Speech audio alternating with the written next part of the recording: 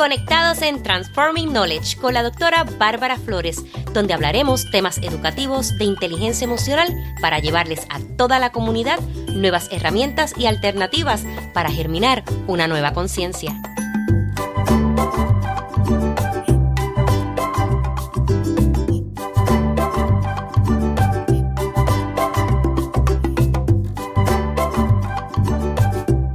Saludos a tu espacio Transforming Knowledge. Soy la doctora Bárbara Flores, especialista en liderazgo educativo e inteligencia emocional, autora del libro El liderazgo escolar y la inteligencia emocional ante la crisis social. Hoy quiero desearte una feliz Navidad y para mí es un privilegio que este día tan especial me estés acompañando en este octavo episodio de la segunda temporada titulado Las Navidades y tus emociones. Como bien sabemos, las Navidades son una época del año que nos invita a compartir con nuestros familiares y amigos. Pero también para muchos es una temporada de mucha tristeza, de mucha soledad, porque quiero contarte mi experiencia. Cuando yo vivía en Puerto Rico, wow, qué rico el calorcito, el poder ir a todas las parrandas que me invitaban, el poder disfrutar con amigos, con familiares. De verdad que se vive diferente las Navidades en Puerto Rico. Sin embargo, cuando me tuve que mudar a los Estados Unidos, todo cambió. Ya todo es más frío, tienes que quedarte encerrado en tu casa. Sí te pueden invitar familiares o amistades a sus casas, pero todo cambia. Miren, cambia desde la comida hasta las personas con las que comparten. Tenemos que recordar, ¿verdad?, que existe la diversidad. Comienzas en esa parte, pues es beneficioso porque comienzas a comer y a conocer otras culturas, pero sin embargo, no te sientes como en casa, ¿verdad? Con tu familia, ese calorcito, las parrandas, ya nada es lo mismo. Es muy diferente, se siente muy distinto.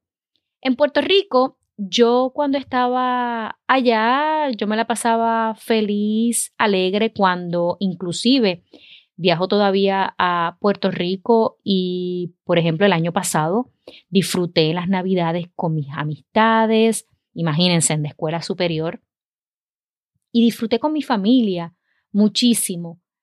Y pude ver la gran diferencia de cuando yo lo paso acá en Estados Unidos, que es frío y ¿saben qué? Dura menos. Las Navidades para mí duran menos acá en Estados Unidos. En Puerto Rico, después del Día de Reyes, celebramos las octavitas y mucha gente inclusive deja el árbol hasta febrero y conozco gente en Puerto Rico que lo deja hasta marzo. Acá no, acá ya el 1 de enero se termina todo, ya tú ves los árboles afuera. Obviamente, yo continúo con mis raíces puertorriqueñas, dejo mi árbol de Navidad hasta después del Día de Reyes. Mi hija busca grama afuera y la pone en una cajita con su vaso de agua para los camellos, porque, ¿verdad? Van a venir los reyes y ya ella conoce nuestra cultura, inclusive este año pudo compartirla con su escuela y con sus maestras, lo cual me sentí muy orgullosa porque pese a su edad, ella, no importa dónde ella se para, ella dice, yo soy puertorriqueña. Así que comparto esto para que veas que muchas veces nuestras emociones están a flor de piel durante las Navidades. Puedes ver que en un lugar pasas soledad, en otro lugar estás rodeado de más personas. Y esto realmente es relativo porque muchas personas me dicen, ay, es que mira, yo puedo estar rodeado de mis familiares y amigos, pero a mí me gusta más estar las Navidades sola o solo, en silencio, es un momento de reflexión. Esto va a determinar, ¿verdad?, lo que la persona entienda que es para ellos su significado de las Navidades. No para todo el mundo es lo mismo. Así que las emociones son diferentes. Imagínense, contamos con 543 emociones. Para algunos le puede dar melancolía porque van a extrañar a seres queridos, como es mi caso, puede ser que también sea el tuyo, o de personas que tú conozcas. Así que es una época que es muy bonita, pero salen a relucir muchas emociones y sentimientos. Lo que podemos hacer es, esas personas que vemos solas, podemos invitarlos a nuestras casas para que puedan compartir con nosotros, pero también debemos respetar si esa persona quiere estar en su espacio, porque quiera y entienda que es su momento de reflexión. Conozco otras personas que le encanta hacer los famosos vision boards y aprovechan esa época para hacerlo. Otros hacen actividades en su casa, invitan a todo el mundo, hacen comida, por lo que mucha gente se preocupa por el bienestar de otros. No sé qué sea lo más importante para ti, pero para mí en estas Navidades es conectar con las personas, poder escucharlas, poder comunicarme con emoción, poder dejarles saber que esta época es una época para compartir lo que tenemos y lo que no tenemos. Lo importante es dar sin esperar nada a cambio. Sin embargo, te invito a que puedas sentir las emociones de una manera clara, pero que las sepas gestionar, porque es muy importante cuando sentimos durante las Navidades esa tristeza, podamos gestionar y podamos transformarla, no nos quedamos pegados a la tristeza durante una época tan bonita. Tenemos que comenzar a practicar la gratitud todos los días de nuestra vida, no nada más cuando noten algo o estemos agradecidos simplemente por algo. No, todos los días tenemos que agradecer desde que nos levantamos porque estamos respirando. Podemos abrir nuestros ojos, podemos caminar, podemos hacer tantas cosas.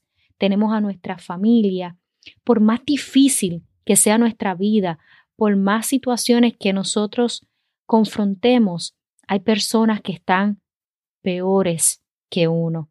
Y cuando uno mira hacia el lado o para atrás, uno dice, wow, es increíble cuán agradecido yo tengo que ser con lo que tengo y con lo que no tengo, porque hay un propósito para todo.